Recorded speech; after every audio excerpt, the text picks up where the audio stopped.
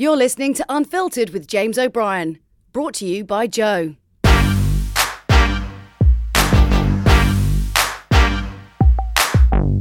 Hello and welcome to the very latest Unfiltered, which features this week David Baddiel, a man who, well, I guess when I was about 14 or 15 years old, and possibly for quite a few years after that, I thought was the absolute don. He's hitting the road next month from the 28th of January with a show called My Family, Not the Sitcom, which I haven't seen, but he knows this, and I'm glad I haven't seen it because I'll be able to ask questions about why he's written it and what he's done with it. And hopefully that will sort of provide a certain symmetry to the interview.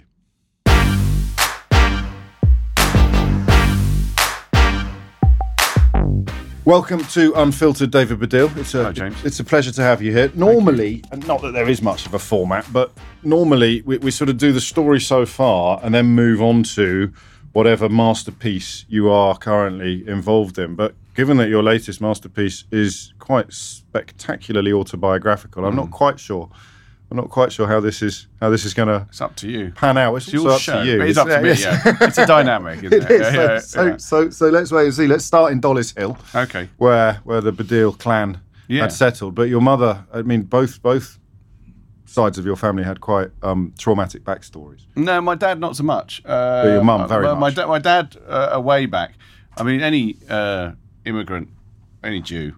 I'm trying to avoid the word Jew. It lasted all of 2 minutes. I know, because I get occasional stick from people. I'm going to say anti-Semites, but some of them are just people for over-mentioning it. But I suppose if you are talking about my background, it's quite hard. Yes, this is not true. to, and since you brought up trauma, it's incredibly hard. They both had trauma, but my mum had direct trauma, whereas my dad's was a few generations back. Right. With my mum, she was born in Nazi Germany. And sort of not smuggled out, although I think she was put on top of a train thing, like where the luggage is. But I think it was all. What I do know is that it took a lot of stuff because basically my grandparents were very wealthy in Germany. They ran a brick factory. I found most of this out when I did Who Do You Think You Are? Yes. I knew a bit of it, but found out more when I did that. They lost it all. It all got nicked, obviously, by the Nazis.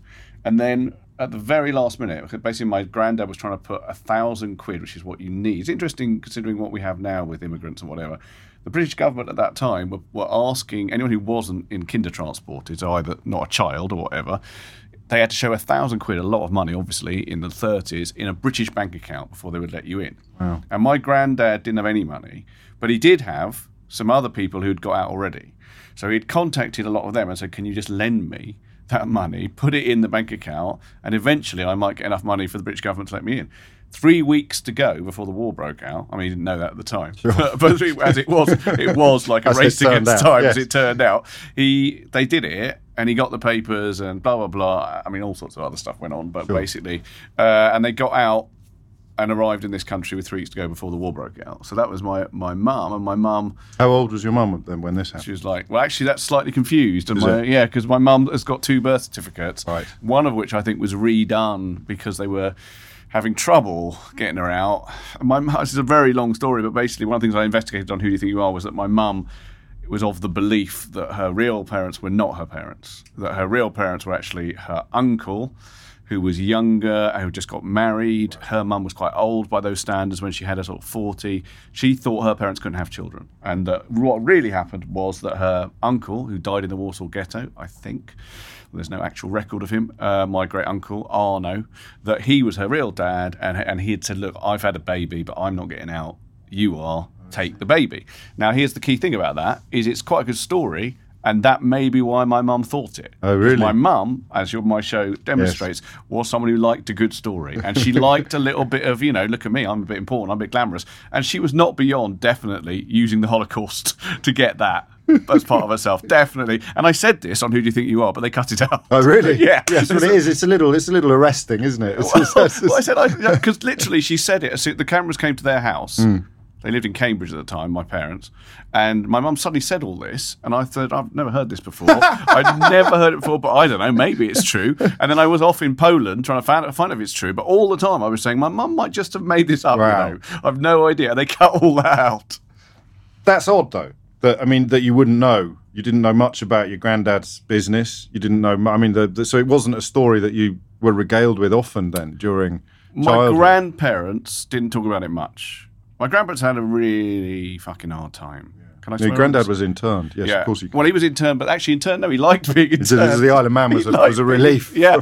No, he'd had a hard time in Germany. Right. Basically, his whole family had been murdered, primarily. That's the main thing. But also, as far as I can make out from pictures that I've seen, and also when I did Who Do You Think You Are, I went to the site of my granddad's brick factory, right, which is now in a place called Kaliningrad, where actually England are playing Tunisia, I think. It's all knitting, it's dovetailing beautifully. Somewhere like that. But it's really the arse end of the old Soviet Union now. Right. It was a very beautiful German East Prussian town called Königsberg, to where Immanuel Kant was from. And famously, someone who invented topography called Euler, he used to travel the 7 bridges of Königsberg, and my book, The Secret Purposes, it's my third novel, is about that.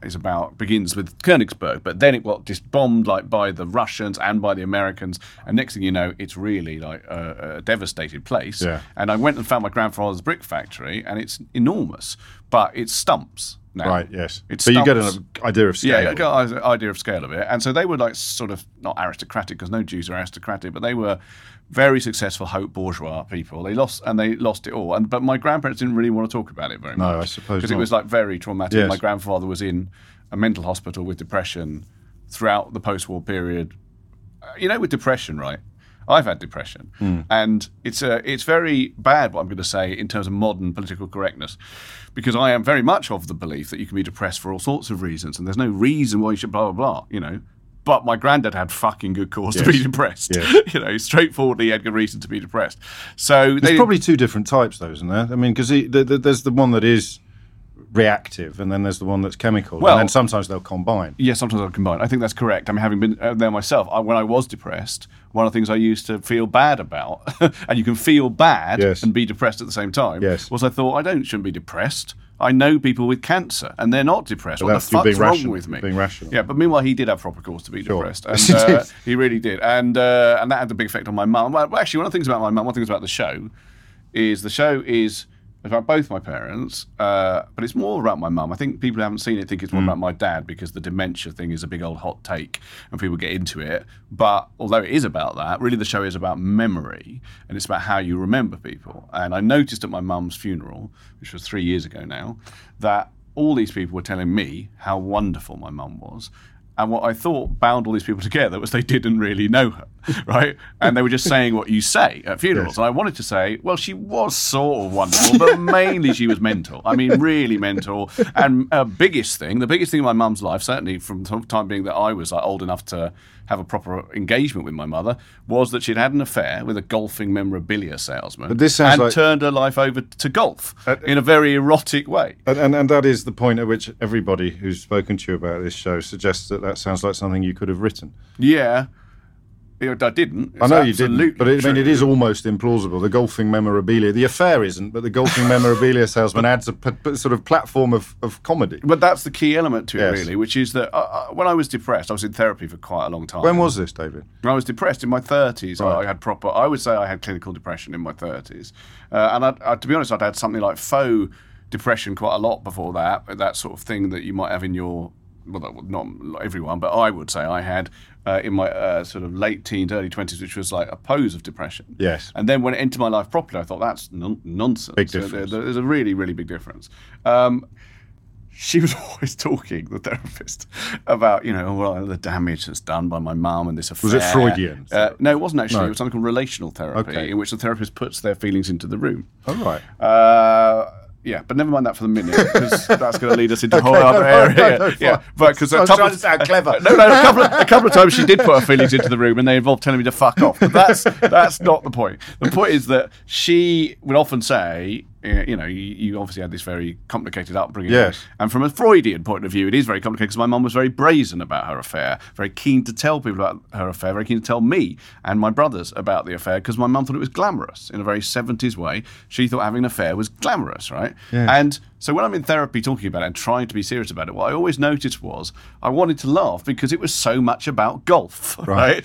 I wanted to say it's quite hard to be the therapy and really crying and really upset upset. Oh, yeah, she was far too much. It was too much. It was damaging. No, it's about golf. And it would maybe make me want to laugh. So when I came to write the show embraced that. Yes. And it embraced it in a way that I think is positive, because it didn't, if you see the show, I think you have seen it. I haven't seen it, no. But it's one thing it is very much not. It is not judgmental about my mother. It's a very celebratory show about both my parents in a very, I would say, unusual way, because I've taken what most people would think, I think, as the stuff you don't talk about after someone's died or got dementia, and said, no, this is who they were, and it's absolutely not good parenting, and it's absolutely probably damaging or whatever, but it's fucking hilarious and it's true, and that's what I'm going to hang on to, and that's what I'm going to say. It's true. It's made me who I am. I am kind of happy with who I am, even through all this shit. So why not celebrate? But look at what it involved, or look at the mangle of my life. But comedy, come out the other end. I genuinely believe in a way that I hope is not, like a comedian trying to do an inspirational quote. But I genuinely believe that comedy is a way through. Yes, like my process with trolls on Twitter is never to ignore them, to try and make a joke about them. Yes. And I'm successful at that sometimes less successful. But I think if you can make them funny, then it's like someone just did that. I don't know if you saw that, but I was at a conversation. No, I did. This is the Holocaust reference today. I was doing a chat at a place called JW3, which is this Jewish venue, with a woman called Devorah Baum, who's an academic who's done a really good book called The Jewish Joke, which is an investigation of what Jewish jokes are. And she told this joke, which I thought was a very beautiful joke, which was a Holocaust survivor after the Holocaust goes up to heaven, tells God a Holocaust joke, and God says, that's not funny. And the Holocaust survivor says, well, I guess you had to be there. Which is a brilliant It's a beautiful joke. On many levels. On many levels. And the level I chose to illustrate, chose to pull out of it for me was that it says, he wasn't he? Because Auschwitz was the place without God. Whether you believe in God or not, it's the place without God. Yes. And that, I think, is part of what makes it a beautiful joke. So there's been lots of responses to it. Some from Christians, right? Some from people just being weird. Some bloke who told me God is not a he or a she. You're still quite. Your Twitter game is strong, but some of it still shocks you, right? Some of it, there's a sense of surprise. Well, I've been immersed in it for a little bit longer than you. Yeah, maybe. I mean, you get it as well. Yes. I mean, sometimes I'm shocked. Sometimes I find, is it possible to be shocked anymore? Yeah, of course. No. I mean, I'm not really shocked by the antisemitism. Right. Because but no, I was thinking more of the crassness. The poor quality of the antisemitism, if you pardon the expression. Well, one bloke, because let's take two examples. I got one just now, which was standard anti-Semitism, which was someone who responded to that tweet, which has got loads of good responses, loads of interesting responses as well. You should never forget there are people who are really interesting and genuine and appreciate stuff. Yes. But one bloke called something like white resistance, whatever, start saying, but did 6 million really die? Check your facts. Holla hoax, right? But then brilliantly, some people have said, because I said comedy workshops are not what they used to be, right?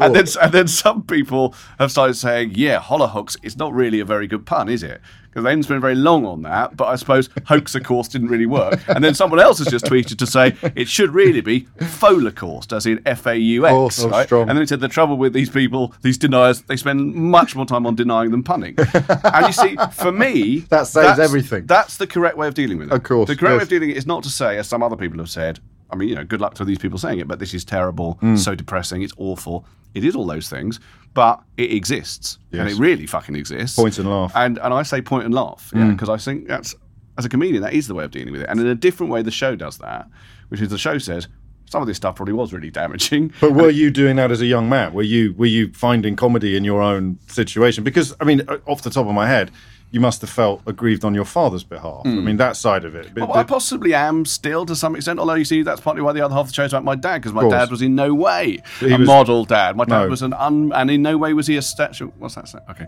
sorry, I thought the police would come to get me. My dad was I think... But were you cracking jokes about your own situation when you were young? You were. Well, not when I was with really your brothers. Young. I don't know when it first, this whole scenario Golfing first appeared. Probably when I was chapter. about 11. Oh, really? Yeah, 11 or 12. Tough age, mate. Yeah, but I think certainly me and my brothers, and my older brother particularly, we did think it was funny. I mean, we were a little bit confused initially because it wasn't like I'm having this affair and now golf. Right. It was like golf Right. No, you weren't interested in golf, Mother. Why are you interested in golf? What's happening? And there's golf everywhere because my mum started selling golfing memorabilia, Right. which would have pissed him off because he sold golfing memorabilia. Right. That's another thing I point out in the show. Yes. Is that the last thing I think he wanted from this affair was a rival in golfing memorabilia, but that's what happened.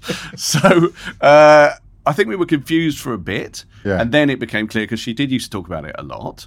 And you know, my brother tells the story, which is in the show because the show includes film. Yes. So I filmed my brother telling this story about how he was with a new girlfriend called Tracy, and he took Tracy to meet my mum at her stall, Golfiana, in Gray's Antique Market in Bond Street, which, by the way, was opposite my dad's Dinky Toy stall. So you'd have thought he might have noticed. Anyway, she's talking to Ivor, and then she mentions this bloke, who's, I'm going to say his name because I mention it in the show all the time. It's his real name, David White. His name just comes up, and then she turns to Tracy and goes, I've been his lover for 20 years. And then just carries on speaking to Ivor as if she's not said anything of any note, right? And she was always doing shit like that. She was glamorising herself then, Totally. in the same way as possibly she did with the story of her origin. That's why I link those two things. My stereotype of a North London Jewish family, though, would be a degree of concern about what the neighbours thought. Yeah, but my parents were not stereotypical Jewish Clearly. parents in any way. Really not at all. No. I mean, that's, I think, one of the things about my previous show that I did was called Fame Not the Musical, and that was really a show about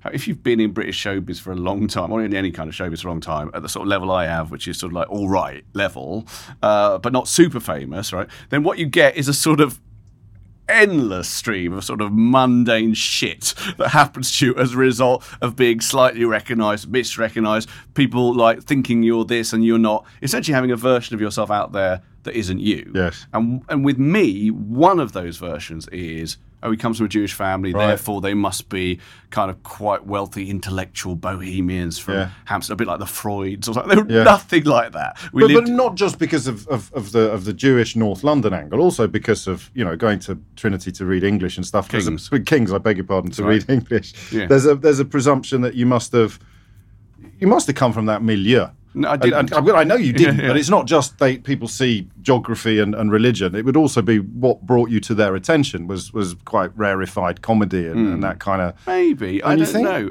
I don't know. Maybe. I think it's also to do with like having glasses and stuff. It could also and be not that. being, a class warrior as alternative comedians were in the 80s, which I obviously was not.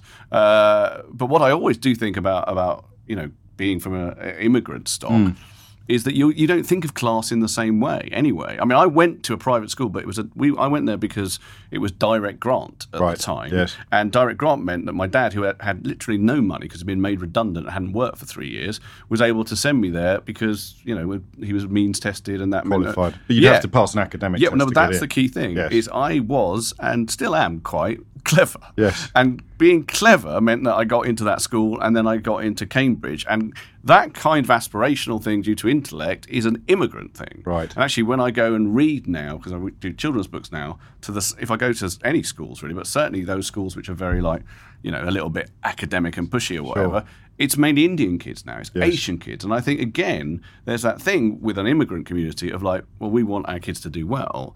Now, I think if...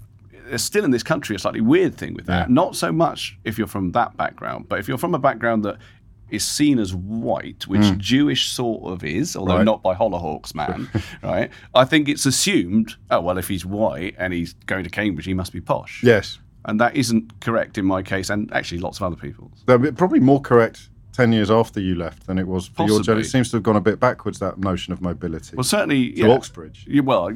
And those schools stopped as well. Yes. I thought that was... So you knew you were clever? I knew I was clever. From 11? I guess, 8, 9. I did well at school. Yeah. I was articulate. Were there books in the house? Was it a literary... Yeah, it wasn't. No, well, my mum, not at all. No, until she got her collection of Nick Faldo's memoirs. Golf books. Yes, and she wrote golf. My mum wrote 5 books about golf. She really went all in on it. Oh, God, yeah, I should have brought one. They're called things like Golf the Golden Years and, Out on the Links. They're mainly anthologies with pictures of, ornamental people playing golf. So, school, clever... scholarship effectively, although it called different things. A means-tested academic entrance. Yeah. Thinking of the future at all? Just because I'm always intrigued by that Footlights journey and whether or not everybody turns up jumping onto the stage.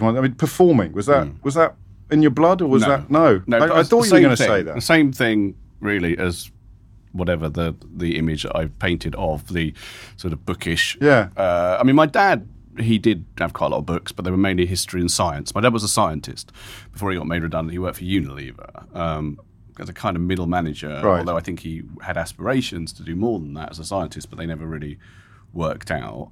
So we had science books, we had history books. My mum did actually, was keen, and I think was important for me, on just reading, Enid Blyton and stuff like that. But I didn't come from that background, and then performing, in fact, showbiz was even further away. Yes. I remember when I was, for my bar mitzvah, I managed to get an electric guitar. Not a very good electric guitar, like a Columbus Stratocaster, and it cost like 40 quid or something from a place in Hendon. But I remember telling a bloke at school that I had an electric guitar, and he thought I was lying. And he thought I was lying because it was such a symbol of another world, like Top of the Pops, David Bowie, whatever, that the idea that someone he knew could have an electric guitar just seemed ridiculous.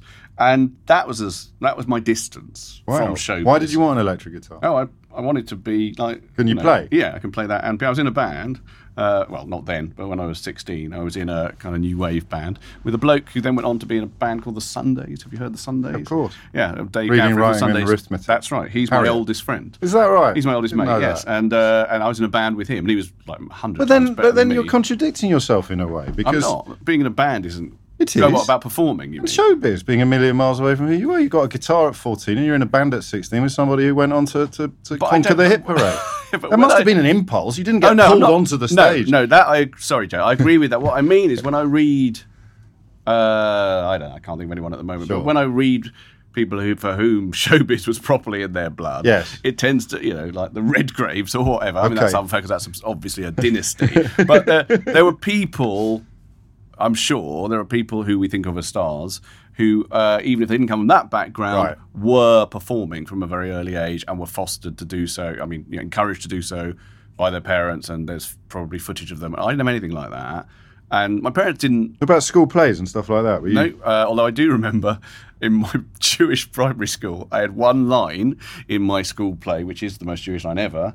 This was it. It was, "Well, Rabbi, you certainly do drive a hard bargain." That was it. And you think when you hear that, the Jewish line is "Rabbi," but unfortunately it's "bargain." But that was my one line in the school play. I didn't have any school play action in my secondary school at all. Do you remember getting a buzz when you were in the band? Do you remember? Was there no sense of the crowd? I was very interested in music, right, and still am. Yes, and I did play classical piano because I think that is another thing about being from an immigrant family, is that the one thing that did show aspiration, apart from wanting us to be educated, was that my parents were sort of obsessed with classical music, certainly my mum, and that may have been the German thing, because her dad was like a big Wagner fan, even though he was like, had good reason not to like Wagner.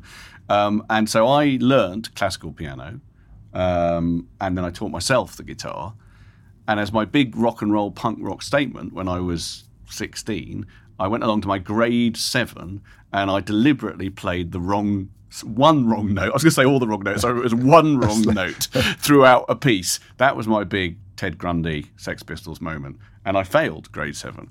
But before that, I'd gone to quite a lot of classical concerts without really understanding it or liking it.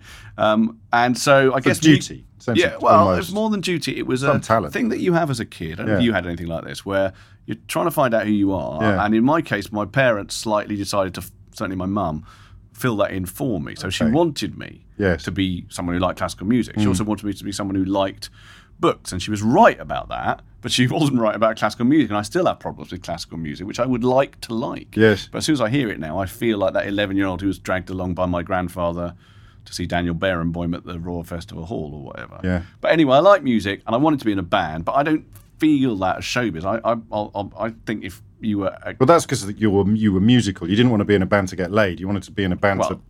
You no doubt desperately wanted to get laid. But you didn't join a band just to do that, which is... I wasn't even in a band. I wasn't a singer. No. And I was like, just wanted to be in a band because I like music. And it was 1979. And I think if you were 16 and had an electric guitar and some mates, you were in a band. Yeah, exactly. But I didn't have any big performing thing. I wasn't like, people who say, "Oh, I went to Anna Scher, I did all that." I didn't do any of that. So when did you discover? Because I presume there was a thing. There was a thing, which was kind of weird because there was the key moment for me was my brother playing me Derek and Clive. That's the key moment. That's when I thought, I want to do this. Yes. I want to be. But Derek and Clive is weird though, because that's very it's tapes that most people listen to on small old-fashioned tape record. It's not stadium stuff. It's not audience stuff. It's a very intimate But comedy. remember again, we're talking 70s. When did I hear that? Probably when I was 14. But I don't think of Derek and Clive as necessarily being performance art. It's closer to. I think it's very high comedy in my opinion. Yes, but it's closer to eavesdropping. Maybe, but I think don't forget what I'm saying is in Britain certainly, and this is before the internet, so there wasn't much seeing of American comedians that can happen. Yeah. You're looking at Jasper Carrot, Billy Connolly, and then a bunch of fat men in bow ties who aren't funny. Yeah. So, and I really liked Jasper Carrot and Billy Connolly. Of course. Then, but it still didn't probably speak to me in the same way as Derek and Clive did. Who are absolutely filthy, but also incredibly sophisticated characters for people who don't know, created by Peter Cook and Dudley Moore. And your brother presumably brought this to you with a real sense of excitement and said, David, you've got to check this out. He had a cassette of it, of Derek and Clive live, and it felt very secret, even though my dad was the swearest man in the world and would probably have loved it and probably did hear it, I don't know, but it still felt like we were listening to this in my brother's bedroom secretly. And what I still think about Derek and Clive is, and what I still love about it is there's a liberation in it of like, we are just going to say the first thing that comes into our heads. We are two incredibly funny men, so it's going to be funny, but it's going to be no censorship, no inhibition, whatever. And then they start egging each other on. And they're drunk for a lot of it and all the rest of it. And some of it isn't funny, and some of it probably is unacceptable now, all the rest of it. But at the time, I think this is like poetry. It's like comic poetry. People have said punk, maybe. But either way, there's something that I really love about it, which I think is important to me artistically, which is it's got a deep comic authenticity to it. It's people who aren't thinking, oh, how should I be funny? And what's the prevailing thing that I should be doing to try and catch, whatever thing it is that I should appear as comic. No, I'm going to go to the sort of id of comedy that's in me, and I'm just going to bounce out what's in there. And that felt so funny and unbelievably funny. And then what happened was about a year after that, so I was interested in comedy, my school review happened. And my school had a sketch show, a review, which happened at lunchtime. And every year it was rubbish. I mean, without fail, terrible. It was like songs and... I mean, my school wasn't a posh public school. It was a bourgeois public school, private school. So it was mainly kids from North London, quite a lot of Jews. They're not posh, but some of them are quite rich. But for some reason, it had... maybe like all petty bourgeois schools do. It tried to aspirate and tried to be like a public school. Sure. So, for example, I arrived there, they don't play soccer. I was always really fucked off about that. Yeah, same at my school, which was a proper public school, but it was a snobby thing to play rugger. But that's wrong anyway, because Eton and Harrow play soccer. I know. So I was always really pissed off about that. Me I think too. part of that was this show, they had songs about, I don't know, what a lovely place the school was, as if it was like a place that you punt at. Yes. Right? So there's all that happening, and it's rubbish, and every year no one's interested, and people just talk throughout it. Then for some reason that I still don't know, I got asked to write it with this other bloke called Nick. And I decided what we're going to do, which is what surely kids want, is sketches about the teachers. Yeah. And they were very, very strong sketches about the teachers that we wrote. This is your final year? My final. Well, that time you had to stay on an extra term to do Oxbridge. Yes. So I was about to do that. Sixth term. Yeah, I was in my extra term, and that was the people who always put it on. It's called the 6S Review. Okay. Right. So I write these sketches, which include, for example, the librarian, who I remember was a very strict and unpleasant man, but also a Christian. We had him having sex with the library assistant, who was a woman, but she was a blow-up doll in our thing, on the photocopier, with the sketch involved boys, making photocopies of it while it was going on. Gosh. We had another sketch whereby I was the music teacher, and I came on, and he always used to do this in assemblies to try and get people to sing the hymns, but I just swore at the audience, telling them to fucking sing, right? And it was like that, and I still think, I mean, I've let's be self-aggrandising for a minute. I've stormed some gigs, but it may be still amongst the best response I've ever got. Because no one could believe what they were saying. No one could believe it. I mean, the kids went mental for it. It really went through the roof, and it was supposed to be on all week, like every lunchtime. was immediately taken off by the school. I was immediately taken to the headmaster's office, and they said, right, we should expel you, but because we want you to go to Cambridge, and they didn't say this, but what they meant was, we are aware of our league tables. We're not going to expel you, but you're really bad, and blah, blah, blah. And that was great, because it meant I didn't get expelled, but I was suddenly cool at school. Had you not been cool before? Especially. I was much cooler people than me. Were you popular? I was all right. I wasn't like really hated at school. Sure. I'm actually, just to tell you, and I don't think I'm going to forget this, I was going to start another story, but there's a heckle, famous heckle, which has been put down to me. People think it's me. It was heckled at, but in fact it's not me. It's me who told the story. Right. And the story was there was an open spot at the Comedy Store called Cynical Sid. And Cynical Sid goes on stage and he's doing really badly, and he's kind of like, it's obvious, Cynical shouldn't even be on stage. He's kind of like very awkward and whatever. And then eventually someone at the back shouts, "Everybody hates you. Everybody hates you. You must know from school," right? Which is a brilliant and devastating heckle. Yeah. Now, I've noticed when I've seen people occasionally talk about the worst heckles, they say, this is a heckle that was said to David Baddiel. And it often makes me think, oh, people must think I was that bloke at school. No. But I wasn't really, but nor was I was sort of an in-betweener. Nor was I incredibly popular. I just, hung around with my friends. But after the Success Review... You were Peter Cook and Dudley Moore rolled into one. And that made me want to be a comedian then. Did it immediately? I mean, you just thought, Christ, I could do this for a living. Yeah, I don't know about a living. I just thought that I could brilliant. do a lot more. It's really a good feeling, is what I thought. But you never, because Matt Lucas was here a couple of weeks ago, and he went to my school, of course. Yes, but he didn't go to.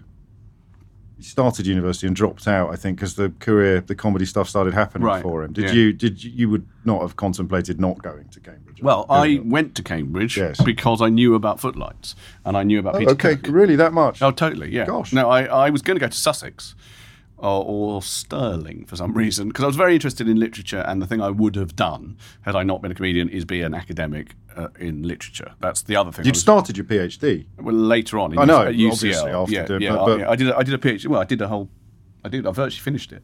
3 years at UCL. Yeah, well, I didn't. At the last minute, I thought, actually, you know what? I seem to be doing all right as a comedian. Well, let's say we fast forwarded. That's my fault. Yeah. So you got there, much more interested in but no, you must have still enjoyed the academic side of it. No, I did. No, I did. Well, it was. You had the best of both. But it was a slightly weird 80s thing as well, which is I wasn't sure about going to Cambridge. I was very left wing at the time, right? And I thought, is it a bit wrong to go to Cambridge for whatever reason? I should go to Sussex, which was kind of a very right on place, or Stirling. They had a brilliant English course, but then at the last minute, Footlights.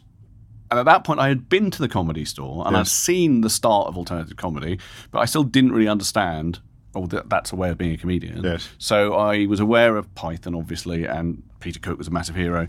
And so I went to Cambridge, to be in Footlights. And what sort of people had you seen at the Comedy Store? Who were the early? Tony Allen. Okay. Tony Allen. Yes, and I remember a comedian who I had a discussion with just recently on Twitter called Ian McPherson, who the previous discussion I had with him, we'd had a fight, and we made it up on Twitter the other day. But anyway, he's an Irish poet comedian. Yeah. I can't remember anyone else. So you knew that things were changing, and so you weren't going to go to Footlights and start doing Oscar Wilde sketches. Well, actually, I mean, this is a whole other thing. But when I was in Footlights, I was doing stand-up. Yeah. I mean, I wrote sketches as well, but I was doing stand-up because I'd seen enough to know this is what I want to do, not the sort of character monologue, blah, blah, blah. Got you. And then when I came out of Footlights, it was a weird thing because, and this still happens a lot as well, there was a period of about 4 years when being in Footlights was about the worst thing you could have done. Because of the rise of the edgy lefty. Because of the rise of, when you see... They took the piss out of this in the Young Ones, didn't they? When you see that Young Ones sketch where it says something like, Wankers College, with Stephen Fry and Emma Thompson, College? something like that. Something like that. Yeah. Tossers College, Oxford. Yes. And it's all very well for Stephen and Hugh, who, by the way, had made it by then and could very happily be in a self-ironising sketch like that. Right, got you. But if you'd come out Footlights in 1986, which I did, and you rung up the Comedy Store saying, I'd like to do a gig, please, and they would say, okay, have you had any experience in comedy? And I would say very proudly, yes, I was vice president of the Cambridge Footlights. They'd put the phone down. They'd put the phone down. And I'd have to ring them back and say, no, I haven't had any. I'm a different bloke. So violent reverse snobbery. Yeah, it was a really violent reverse snobbery, which, by the way, completely, I often get accused of being part of the Oxbridge Mafia, who just it was of no use whatsoever. Because it was quite a small window. It wasn't. Then it changed again. Because it got Mitchell and Webb. Then it changed again. I mean, all those people, you just were right in the middle of the worst period ever to be worst period ever. And actually, luminary. I am one of very few people who got any success in comedy from that particular period. I didn't know that. There's one or two others. Makes perfect Nick sense. Hancock. Yes. Punt and Dennis, about around that same period, but really very few. And then it changes, and you get Mitchell and Webb, who, by the way, are brilliant. Of course I should stress. Absolutely. I don't think they're where they are just because of that. It's clear where you're coming from. Yeah, you just got washed up on a beach. I just started again, really, and I went and did the London Cabaret Circuit for 5 years. So you earned your spurs. Were you not? So Punt and Dennis, you mentioned. You weren't collaborating with them at this stage? No. Punt and Dennis were people I knew, right? But we were put together, actually. Me and Rob Newman and them were put together by Radio 1. And for the Mary Whitehouse experience? Yes. And did you know Rob before that? I'd met Rob at Cambridge. Rob doesn't sometimes tell people that he went to Cambridge, but he did. But he wasn't in Footlights. Okay. He was this... One of the things about Cambridge, I can't speak for Oxford, I've never been there, is you don't just get... as I say, posh people there. No. You also get strange, interesting, unusual people like Rob Newman. So Rob Newman had come from just a sort of underprivileged background, somewhere near Stevenage he's from. He'd had a very rough childhood, Rob Newman, and not got anything like the qualifications he needed to get into Cambridge, but was clearly very bright and interesting and talented, and had ended up in an interview and a place called Selwyn College, and the person there had just thought this is an interesting and talented bloke and given him a place. Now, I think that's good. Yes, I do. But I don't know if it happens anymore or whatever. But he was like a maverick, and I met him there. To be honest, I don't quite know what happened to Rob's Cambridge career after that. I met him in my first year. Then I'd heard he'd gone to live in Toxteth, which he had. I don't know why. It's not very near Cambridge. No, it's quite a commute. Yes, quite a commute. And I think I don't know if he dropped out or what. But then I kept on bumping into him in London on the circuit. Right. So he was doing stand-up as well. He was doing impressions at the time. Okay, yes, of course, because he did Spitting Image, didn't he? What I remember most clear about Rob, very early on, was I think me and him had just started writing for Week Ending, which was this show on Radio 4 that you could just rock up and send in jokes. But more importantly, you could go to the meetings. Oh, okay. They had an open door policy on anyone can come to these meetings. There was the commission writers meeting and the non-commission writers meeting. And the non-commission writers meeting was full of nutters, but also it was where if you could write comedy, you got, Would you take something like that in your stride, or would you be throwing up beforehand in the loo? Or non-commission writers meeting? Yeah, just because... Oh, no, I'll be all right with that. Would you? I was very nervous before I started doing stand-up properly. On stage? On stage, So if the audience could be intimidating, but not the sort of rarefied corridors of the BBC with this wonderful heritage of... No, well, to be honest, it didn't feel very rarefied. Did it not? The writers, the non-commissioned writers meeting was mainly tramps. Right. So just getting a warm. Yeah. I think quite a few of them were just tramps. But one thing I remember about Rob is that I've seen him a bit, and I was a little bit wary of him because he had this maverick, slightly mad time in Cambridge. I'd actually done a short film, terrible short film, with him in it, and then he'd vanished. So I thought, I'm a bit worried about him. Yeah. Is he all right? But then he had some funny ideas, and we ended up writing together. And then he hadn't really started doing the cabaret circuit, but he did an impression for me of Jonathan Ross. And I remember at the time thinking, bloody hell, Jonathan Ross has only just got on the telly. This is a brilliant impression. And the idea then, it might seem odd now, the idea then that you could be an impressionist and not do Frank Spencer and Harold Wilson or whoever. The Bank of Mike Yarwood impressions that everyone who could do impressions seemed to do. Yes. That you could do modern people like Jonathan. Yes. That just struck me as like amazing. And I know it doesn't sound it now, but honestly, it does. No one was doing impressions like that. It was there's another guy, Phil Cornwall, started doing that as well. But only him and Rob were doing these kind of like, these are new people with voices we haven't heard, impressioned and exaggerated before. So he'd start doing that.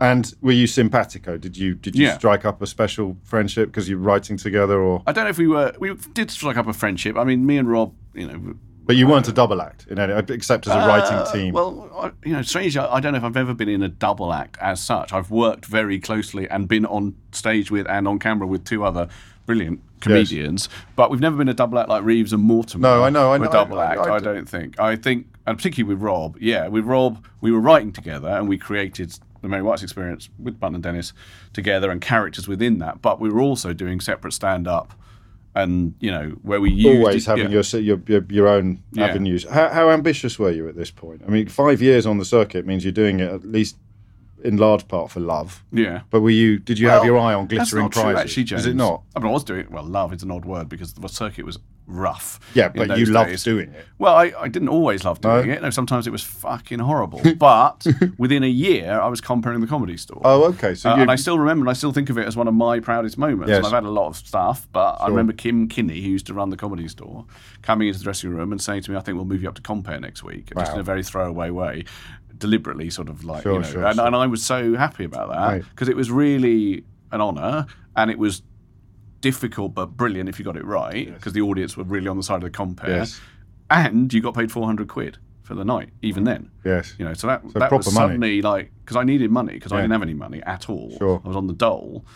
Apart from when I was earning them, yes, some of the time. They're not going to come for you now. I didn't have any money, and I was just living at home with my parents who really wanted me to go. It's not like now where you sort of want your kids to, they just wanted me out of there. So that was when I could start to have a job. Who did you ring? Who did you go to first with that news, when you got that amazing news? Who in your life at that time would have been the first person you called? Well, it was probably my girlfriend at the time. Janine. What this? Janine Kaufman, who was my girlfriend at the time. She, probably her, or my brother. I lived with Ivor, my brother, for quite a long time in a flat in Kilburn.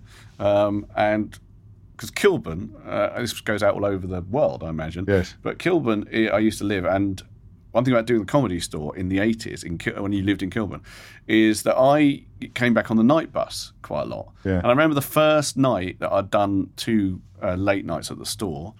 So I was coming back like 2 o'clock in the morning or something on the night bus.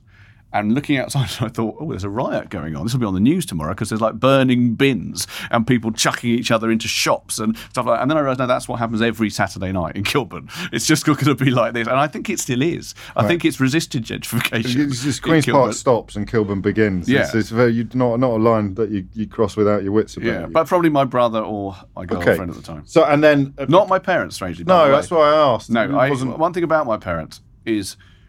Again, it's a very key part of the show, but my parents were very 70s parents in that, in lots of ways, the sex, all that, but in a very specific way, which is, have you got kids? Yes, 2 girls. Okay, so I think the key element of our generation is we stop our lives. I mean, not completely, but we stop them where we need to stop them for our children. Yes. My parents did not stop their lives for us. No. They carried on doing their mad shit. In the case of my mum, having an affair. In the case of my dad, just swearing a lot and generally not noticing that we were there, and just carried on being totally themselves. They did not think, actually, I've had kids now. That sort of means I've got to change who I am. It's an amazing shift in the space of 2 generations. It's a massive shift, I think. I mean, for me, the only thing that has changed who I am properly is having children. Because I am absurdly, kind of wearingly myself in all situations. And I think like fame and all that stuff, it's all been great, but hasn't really changed who I am. Having children has changed who I am in a good way. Made me more empathetic. Made me less thinking about myself all the time. Maybe actually, sort of, as it were, physically or metaphysically, whatever the word is, see the world from someone else's point of view. Think about them first instead of having like a reflex thing like, "Oh fuck, how does this affect me?" I do think, "How does this affect them?" And be really like. But I don't know if my parents had that. And one of the things about my parents is my mum really liked the fact, I think, when I got famous, that I was famous and was always first there and there was a premiere or anything like that. But not in her whole life did my mum say to me, "Oh, I like that joke. That's an interesting joke." Oh, yeah, but nothing, never. My dad a bit more, because my dad was a really funny bloke, but he, at some level, wasn't bothered either. So the idea of calling them wouldn't have happened. No. They're sort of desperate to prove that it was working or seeking approval. When When did you think you were famous? When would you first have, probably about 6 months after it was true, you'd have first felt even vaguely comfortable describing yourself? Well, in Fame Not the Musical, which was the first show, I spent a lot of time talking about the awkwardness of talking about being famous, particularly at a time when I was less famous than I used to be.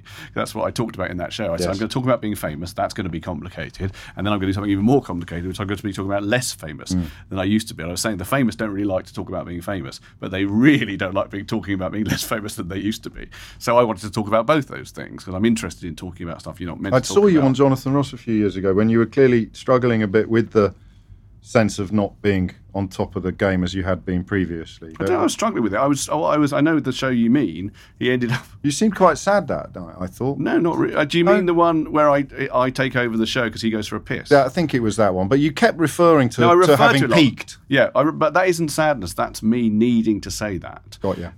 Because of my sense of like Jonathan had me on Yeah. at a time when I wasn't doing anything. That's right. I was sort of like, I think I was starting to think about doing stand-up again, and I was writing, but he just said, I think probably someone had dropped out. Like, do you want to do the show? I said, yeah, all right. And I made a point of saying, normally people come on to say, I'm doing this amazing TV show. You've got me on when I'm not doing anything. Yes. And then I think it's a need that I have always to confess, and I will always confess something negative, Yeah. because I think that that's sort of an exorcism of the negative thing, and there Does might it be something work? funny in it. Sometimes it works. 'Cause you used Clearly to- it didn't work completely for that for you, because you thought it was slightly sad. No, yeah, I did. I thought Whereas I I wouldn't have thought it disappointed. was sad. I would have thought it was honest. Yes, we could be both. But I suppose there's something See, I sad d- about losing status. But maybe it was me. possibly. Maybe I was projecting onto you, and I felt Yeah. sorry for you. Whereas in fact, you weren't struggling with the loss of status at all. But this is also the pornography thing you used to talk about pornography. Yeah, well, I talk about anything. That's confessional as well. Yeah, well, I talk about anything that I think is happening to me, and that I think people don't. To be honest with you, I don't think what is it that people are not talking about in a Yeah. kind of, controversialist Sure. way. I'm not trying to do that. I think that I genuinely try and talk about the stuff that I think I want to talk about. Yes. One of those would have been probably at a time pornography. Now I don't feel the need to talk about it as much, No. not because I don't use it anymore, but because it feels like something that's been talked out. Yeah, fair to enough. some extent. Although, But again, it was a taboo. That's why I let me tell you mentioned it. something that hasn't been talked about pornography, which if I do ever talk about it again, this is what I will say. Because actually I got asked by someone at Channel 4 to do a thing about pornography, about internet pornography, about how I feel now, Yes. having talked about it a lot when I was younger, having a kid, blah, blah, Yes, like a of course. boy who might be looking at it, whatever. Yeah. And I sort of said, I wouldn't be interested very much in the sort of like, I've changed my mind about it, whatever, even if I have a bit, because this is actually what I think. What I think is that internet pornography, no doubt, is harmful in 1,000 ways. No doubt it is. But it's done one good thing, which is really good, which is when I was growing up, pornography was essentially heterosexual pornography, just one image of a woman. And it was sort of a 22-year-old, probably blonde, sort of woman with enhanced breasts or not, whatever, incredibly thin, etc. That was really all you saw in VHS pornography or magazine pornography. Now, if you find erotic an 87-year-old, mixed race amputee who's 27 stone, she's out there, and not only is she out there, there's a whole fucking site devoted to her and all her mates who look the same. And no doubt, feminists, and I consider myself one in my own way, but no doubt it will say, that's just her being degraded. I'm not sure about that. What I think internet pornography has done is democratise the erotic and smash apart, to some extent, that incredibly oppressive, homogenous idea of what an erotic woman is, and say, no, really, very, very unlike that, women are going to be found erotic by lots of people, and no doubt men as well. And I think that's a good thing. There's lots of shit stuff, I'm sure it's done as well, but I think that's a good thing. Have you listened to John Ronson's new podcast on this, The No. Butterfly Effect? You'd enjoy that, I think. Okay. So it's a big recommendation. Okay. I've always thought that the use of women and the use of women's bodies in mainstream stuff, so in newspapers, obviously page 3, but also I recently got into a thing you might have seen on Twitter where I attacked the Times for posting, I posted this thing where they'd used two women in bikinis to say the Ashes had started. That was it, yes. And my point was not you shouldn't have women in bikinis in the newspaper, or that I don't like looking at women in bikinis in some kind of puritanical way. My point was, this is what's bad. Yes. What's bad is this is treating women as objects. Yes. In my opinion, much more than pornography. Which has an honesty to it. I think it does have an honesty to it, and as I say, trust me, you will not see in the Times, or indeed on the side of a bus, an 85 stone, mixed race amputee. You won't. Well, wait you will see. You will see it in pornography. Yes, it's true. And that I kind of need to steer you back slightly. Sorry, you're probably time, right. Man. No, not at all. Because I For don't my want own to spend. safety. I don't want to spend a lot of time looking at the Mary Whitehouse experience, and then you and Rob Newman going off to do your own thing together. I mean, the first Rock and Roll Comedians was the thing. You played Wembley Arena. You were huge. What was that like? I mean, were you just caught up in it in such a way that you didn't have to? Because you like to analyse stuff. I just wondered whether this, because it didn't end happily with you and Rob Newman, was this the period of your life where you didn't analyse stuff? You were just on a sort of on rails. No, I did analyse it. Were you constantly? Yeah. I wasn't happy for some of that, and I was really happy for other bits of it. The first bit of it, I mean, in terms of your question before, I would say it was me and Rob had done the first series of Merry White's Experience on the telly, and we were doing a live gig at the venue. Now, as I said, I've been on the cabaret circuit for 5 years, so I was used to just rocking up at a comedy gig, and no one really knows who you are, and you have to win the audience round, and who knows how many people are going to be there. There were queues around the block at this place called the Venue in South London.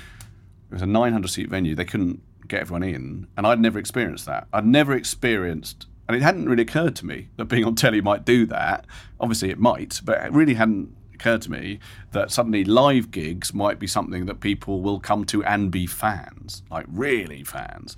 And that was what happened, and that was when I realised, oh, fame has a tangible thing as a comedian, which is you can go on stage and people will like you already. Yes. And actually, that might lead to complacency, but also, as a comedian, I think that was really helpful for me because I've been used to this slightly aggressive, tight 20 that I did, in comedy venues where I thought, all right, I'm going to come out fighting and show you blokes, or mainly blokes actually at the time, but, that I'm, like, able to be funny. Yes. Whereas now I could relax and, like, if I can try out some stuff, and actually they won't boo me off if one joke doesn't work. Because they already like you. Because they already That's like you. a huge difference. It's a huge difference for a comedian. Yes, I don't know about anyone else, how they're famous, how it affects them, but it's a tangible thing for a comedian, is you think like, okay, I no longer have to be somebody who proves that he's funny. They sort of think I am already. And it makes for a more relaxed stage live thing. And that was great, and I really liked that. And I really liked... I thought we did some great work in the Merry White's Experience or whatever. And then mine and Rob's relationship went toxic, and that became really hideous for a while. So you were still performing together, but you couldn't stand the sight of each other? Yeah, I suppose so. I mean, actually couldn't stand the sight of each other seems like a weird way of putting it, because I don't think I ever felt that about Rob. Rob may have felt it about me. Right. I don't think I can't stand the sight of him. Why would he have felt it about you?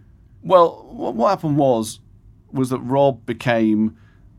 and it's two sides of this story, I'm sure, but Rob became, from my point of view, unbelievably paranoid about sort of top billing, as it were, about sort of like, I think Rob felt, because he was by far the most beautiful one, and we had quite a lot of sort of female fans and all that stuff, that people might think, and I think Rob was, at the time, was quite an insecure bloke, because I'm the beautiful one. I mean, again, this doesn't it's not that good for me anyway, but because I'm the beautiful one, people will think David's the clever one and the sort of creative powerhouse. He's got glasses, he's Jewish. Right. People will think that. And that wasn't true. Basically, as far as I'm concerned, if you're in a creative partnership with someone, especially a comedy one, you're both doing what you're doing. And it's a chemical thing that you've got together, and no one is really, especially when you're writing together, no one is really, more responsible, less responsible. You have to accept that. But Rob became convinced that some people might not think that, so we had to change our name from Baddiel and Newman to Newman and Baddiel. Right. And then he became very obsessed with all that, and very obsessed with So his insecurities hurt you more than they hurt him in a way. Well, I didn't really mind it all at first when it was stuff like, draining. But after a while it became draining, and then it became like, my mistake was Rob decided as part of that he wanted to be interviewed by himself, and so I said, well, all right then, and then journalists would interview me, and I do have a problem with discretion, and sort of I tend to just say what's on my mind. So they would say, oh, how's it going? And I would say, oh, I think he's gone mad. Right. He seems to have gone a bit mental. Yes. And that would then be in the paper. Then he would get really angry, and then he would come and shout at me. Yeah. And one time I remember him shouting at me, and then another time him slagging me off on stage and blah, blah, blah. And after a while, I thought, I'm not enjoying this anymore. Can't do this anymore. I'm not enjoying it. But you had so much investment, because you must have been making oodles of cash at the time, so it's hard to walk away from, or not? I mean, we were doing well, and I don't know if I thought about the cash. I think I thought about what a shame it is that this really powerful creative partnership that is doing incredibly well on TV and live or whatever is going to come apart. But and Rob as well, I'm sure, wasn't happy. Couldn't hold it together. But I absolutely couldn't be in it any longer, because it became about that primarily. Was it with you when you woke up in the morning? Were you waking up and thinking, oh, well, let me tell you a very short story. I know you want to get on to other stuff, but this is how bad it got. We'd had one of these bust-ups, and we weren't speaking. And then we were doing Leicester de Montfort Hall, which is like a 3,000-seater venue. Big space, yeah. And Rob, I didn't watch his set by now. He didn't watch my set. And at the time, we were doing stand-up and sketches, which we always did. It was always not a complete double act, as I say. Yes. So I did a new bit of material in my set. I went on first. And it was about the fact that the IRA at the time were not allowed to speak directly on the TV. They had to have their voices malformed in some weird way. It was a weird Thatcher thing. Do you remember it? Yeah, of course. So, and lots of comedians have done jokes about it, but I did some joke about it. The joke I cannot remember in and of itself. But clearly, Rob had put a new bit of material in his set later in the second half about that.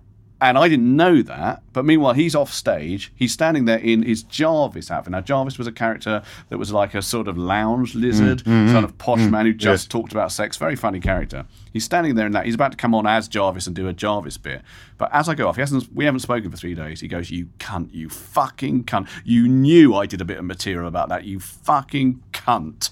Right? And then goes on. And then I go into his dressing room at half-time and call him a cunt for about 20 minutes. There's about 7 journalists on this tour all writing feature pieces about the new rock and roll. I mean, it's falling apart, is what I'm saying. And so I think we collectively decided we'll do Wembley, which was planned already, and that's it. And that was and lots of people said, "Oh, it's a publicity stunt," and it really wasn't. It really wasn't. No. As I mean, history has attested. Yeah, I bumped into him recently, and we were photographed recently. Yeah, I saw that. It was really nice to see him. Had you missed him, or would that be the wrong word? Well, when I saw him, I thought, he's a really funny bloke. Yes. I think he's an unbelievable. When I worked with him, he was unbelievable talent. Like really incredibly, wildly funny and interesting and unusual and very mercurial as well. Yeah, but he's brilliant stand-up and also fucking hilarious writer. All that. And when I saw him again, I just thought, we actually really got on. Oh, that's nice. And it was really nice to see him again. But there had been some talk about, I can reveal this now, when we were pictured together, it was at the HarperCollins, because we both write books now, HarperCollins. So there was a picture of us looking really old, and I wrote, comedy is the old prog rock, because we looked like 2 old members of Genesis or something. And then Wembley got in touch. Wembley Arena got in touch with my agents and said, 25 years, do you want to do a reunion gig? And I thought, I don't know what we'd do, really, but I thought, I'll ask Rob, and Rob just said no. Still, I'd asked Rob, do we want to chat about it? Rob said no.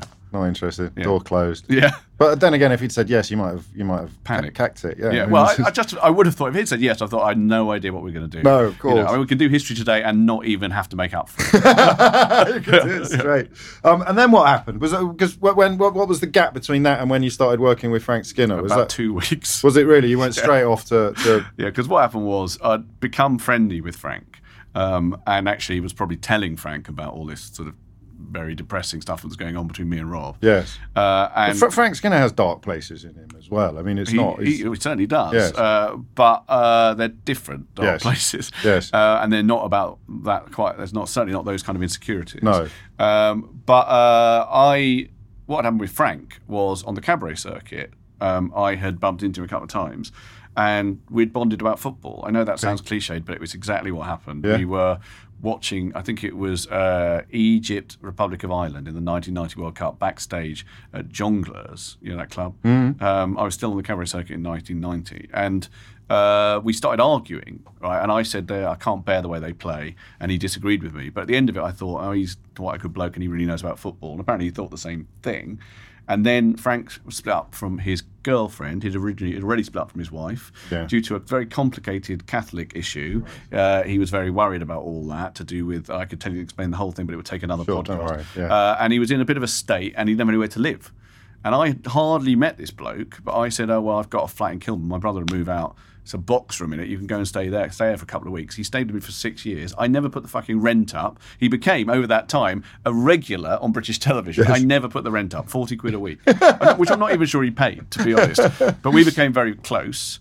And then I stopped working with Rob, and just as it happened, I've been doing, I think it was on Radio 5, they'd had a regular fantasy football, not a show like our show, but just a league. Yes. And I was a member of the league. And as a result, the bloke who brought fantasy football to this country, he called me up and he said, do you think this could work on the telly? And I said, I don't know, maybe. And I spoke to Frank about it, and then we just created the show. And that was huge immediately. There was no slow burn with that, was there? No, it was very big. I mean, in a very cult way, in a very post-pub 90s way. But yes. Yeah, I mean, and now would be huge because it like got 3.5 million Yeah. at sort of Friday night at 11 o'clock. It would be. Yeah. And that for someone of my age, that was, I mean, you were the two coolest dudes on telly at that point. That's good. Yeah, well, it was a brilliant show to do. And it ran for a while, brilliant. and you got to do the song, and with Lightning Seeds, and Yeah. I mean, you were sort of king of football. Yeah. Well, the song is a whole other thing. People ask me sometimes about, my proudest moment or whatever. Which I don't know if it's proudest moment or whatever, but I do think that the moment that Three Lions was first sung at Wembley when I was there, which was a spontaneous happening, because in that tournament, England hadn't done very well, had drawn with Switzerland, and then played Scotland, and the first half wasn't very good. Yeah. And then in the second half, basically Gary McAllister missed a penalty. Then Gazza scored. Then the sun came out. And then a man who I will always be grateful for, but I don't even know the name of, the DJ at Wembley, against the FA's instructions, because they'd said, don't put that song on. It wasn't officially it's endorsed. Not officially. It's a bit partisan. Yes. Put it on anyway. And the whole crowd joined in. Like, without any sense that I had that they knew the words or anything. Oh, man. And it was literally the most extreme moment. Was Frank there? Yeah, Frank was next to me. Yeah. And then girlfriends as well. And Frank's girlfriend at the time was half German, I remember. But anyway, that's sort of irrelevant. But the sense of hitting the spot, I suppose, with something that you had done, it's very rarely encapsulated in such a moment. You do something and you hope it's going to work, you hope you're going to like it. And sometimes they do. Yes. And then you realise that gradually, a bit like I was talking about with noticing that me and Rob had sold out his plays. Like, I see we're doing all right. Yeah. But with that, it was like, wow. this explosion of people saying this is our thing. And also we were really happy anyway because England had just won and they were playing well. So the euphoria of that is hard to imagine. It's really hard to imagine. I remember the Holland game, which is, you remember, we won 4-1 and the people were singing the song by then like mental. Of course, yeah. My manager saying to me, this is incredible. He said to me, if you win an Oscar, it won't be better than this. Now, I very much doubt I'm going to win an Oscar, but I sort of knew what he meant, which is, it must be brilliant to win an Oscar, but at the end of the day, it's an industry thing. Whereas this really felt as close as you could get to the people. Yeah, and the zeitgeist, and it's you. And it must have been phenomenal. We wrote those lyrics. Yeah. We wrote those lyrics. And they are brilliant lyrics. I think they are They brilliant really lyrics. are. I think they are because they're vulnerable. Yes, I think exactly. that's the key element. And they capture the element, and it couldn't have been written by two people who weren't proper football fans. You couldn't have cobbled that together because you got a marketing success in another area, and they said, "Can you do as a football song?" That was proper fans, and that's why it cut through so much. Yeah. Well, Ian Brody. Well, the music's brilliant, I think. It's a beautiful song, but also Ian Brody had noticed that. Ian Brody decided that he wasn't... I mean, he's a football fan, but he didn't feel quite equipped to write the lyrics. He was a big fantasy football fan, so he phoned me and Frank up and said... From his canal boat, if memory serves. Yeah. And said, can you write the lyrics? And we slightly cheekily said, can we sing it as well? Yeah. And he went, well, all right then. It's sort of amazing, really. But that thing of it being us knowing what it means to be an England football fan. Yes. Let's try and capture how that really feels. I don't think that had been done before with a football song. Even like the New Order one, which a lot of people like and which I think is a good song. It's not really a football song. No, and it's much more studio-y. Yeah, it's a great song, but it's a song. It's a love song, really. Yes. With a John Barnes rap in it, whereas our song is about football. It's got Gary Lineker's name in it, Bobby Charlton's. Yeah. And it did capture something, and it did something else, which I think maybe has gone away now because of one of your favourite subjects, which is Brexit and stuff, which is, I think we managed, if you go and watch the footage of that, you see loads and loads and loads and loads of people waving crosses of St George. And we managed for a brief moment to create a type of English nationalism which didn't feel aggressive, triumphalist, racist. It felt vulnerable. It felt like, actually, this is a great country, but maybe there's a way of singing about it and being it, which is not really aggressive and horrible. Yes. And for a moment, that was there, and now it's gone again. Seems to have done. We're pretty much out of time, so we need to talk a little about the tour that you're going on with the show. We've talked a lot about the show and the astonishingly intimate details that you share. I have a much better understanding of who you are now after spending this time together, and why this actually isn't a remarkable departure for you, or it isn't in any way a kind of change of direction. It is just you looking at the things you find most fascinating about yourself and your world and trying to make sense of them through performing. So it was the loss of your dad, clearly, that focused... No, my dad is still alive. So, the loss of your mum, forgive me, that focused your mind on their relationship and your family. Who was the first person that you told you might do a stage show about your mum's 20-year affair and your dad's dementia? brother. And how did he react? Not well. Not well at all. My younger brother, I was at the time, I did it, when I first decided I was definitely going to do it, I think I told my older brother in London, but I then went off and I did a discovery show in China. I did this thing about the Silk Road. And so I'd written to my brother, because he lives in New York. He's a cab driver in New York. And I'd written to him and said, look, I might be doing this. And he just wrote a one-line thing saying back, you're not doing it. You're not doing it. And I thought, oh, Christ, what's difficult about this is I know that it's going to be a celebration. Yes. I know it's going to come from love, and people aren't going to feel this is a trashing of either of my parents. And you know that absolutely, but you can't necessarily articulate it until it's happened. It's hard to explain it until you see the show. Of course. And so I had to say to both my brothers, I know neither of you want me to do this, but you're going to have to trust me. And now both of them do really like it. And I suppose the key moment was, my younger brother hadn't seen it at this point, but I did it at the Chocolate Factory first before I did it in the West End.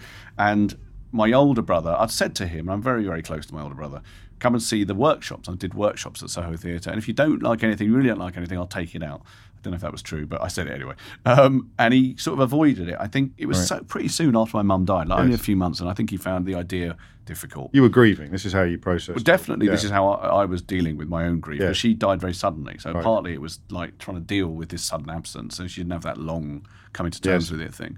So then he comes on the first opening night at the Chocolate Factory, and there were loads of critics in the audience, quite a small theatre. I'm looking around, I can see Michael Billington from The Guardian and blah, blah. And I had a Q&A encore at that point, which I've now stopped for various reasons, just because I got the same questions every night and I got bored of it, so I've changed it. But then I had a Q&A, and there's all these important critics. I can see loads of them. Bloody Quentin Letts is there, for goodness sake. All sorts of people. And in a very me way, I said, look, I'm sorry if I alienate anyone with this, but I have to find out, first of all, what my older brother thought of this show. He didn't have his hand up, and I was a bit worried. And I said, Ivor, what did you think? And he said, I loved it. And then he said, I loved it because it felt like she was in the room. And it did make me cry on stage, but it made me realise something very important, which is the whole fucking show is saying, let's try and describe people who have gone, whether they've gone through death or gone through illness, it's as they actually are. If you do it as they actually are, if you hold to the truth, then even if those truths are negative, it's a celebration of who they are. Because people will come away thinking, oh, I really know who that person was. And that's what felt to me good about it. People have come up to me after the show and said, oh, I wish I'd met your mum. And what they mean is, I feel like I know who she was properly. So that thing that I started with was saying, when you say she's wonderful, you're basically erasing her out of existence. Let's try and be absolutely true about her and see where that gets us. I had achieved that. That was brilliant. Thank you, David. Thank you very much. And that was David Baddiel. I'm joined now by Rich, who produces the Unfiltered series. We can call it a series now, can't we? Yeah. It's got quite a body of work together. In double digits now. And I hesitate because I think we may have knocked at this door in the past. I'm still waiting for one to go horribly wrong because I think that went really well again, didn't it?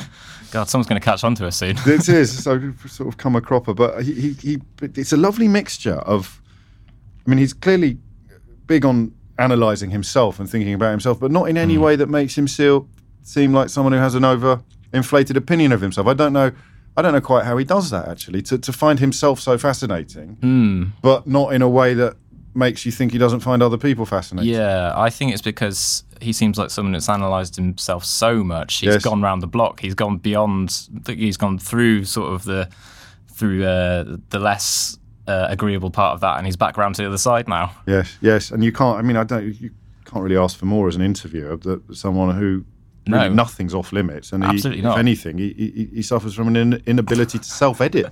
Yeah, like I was sat in the control room, and you were talking about antisemitism, I think, and then someone phoned me, and I left the room, and I came back in 2 seconds later.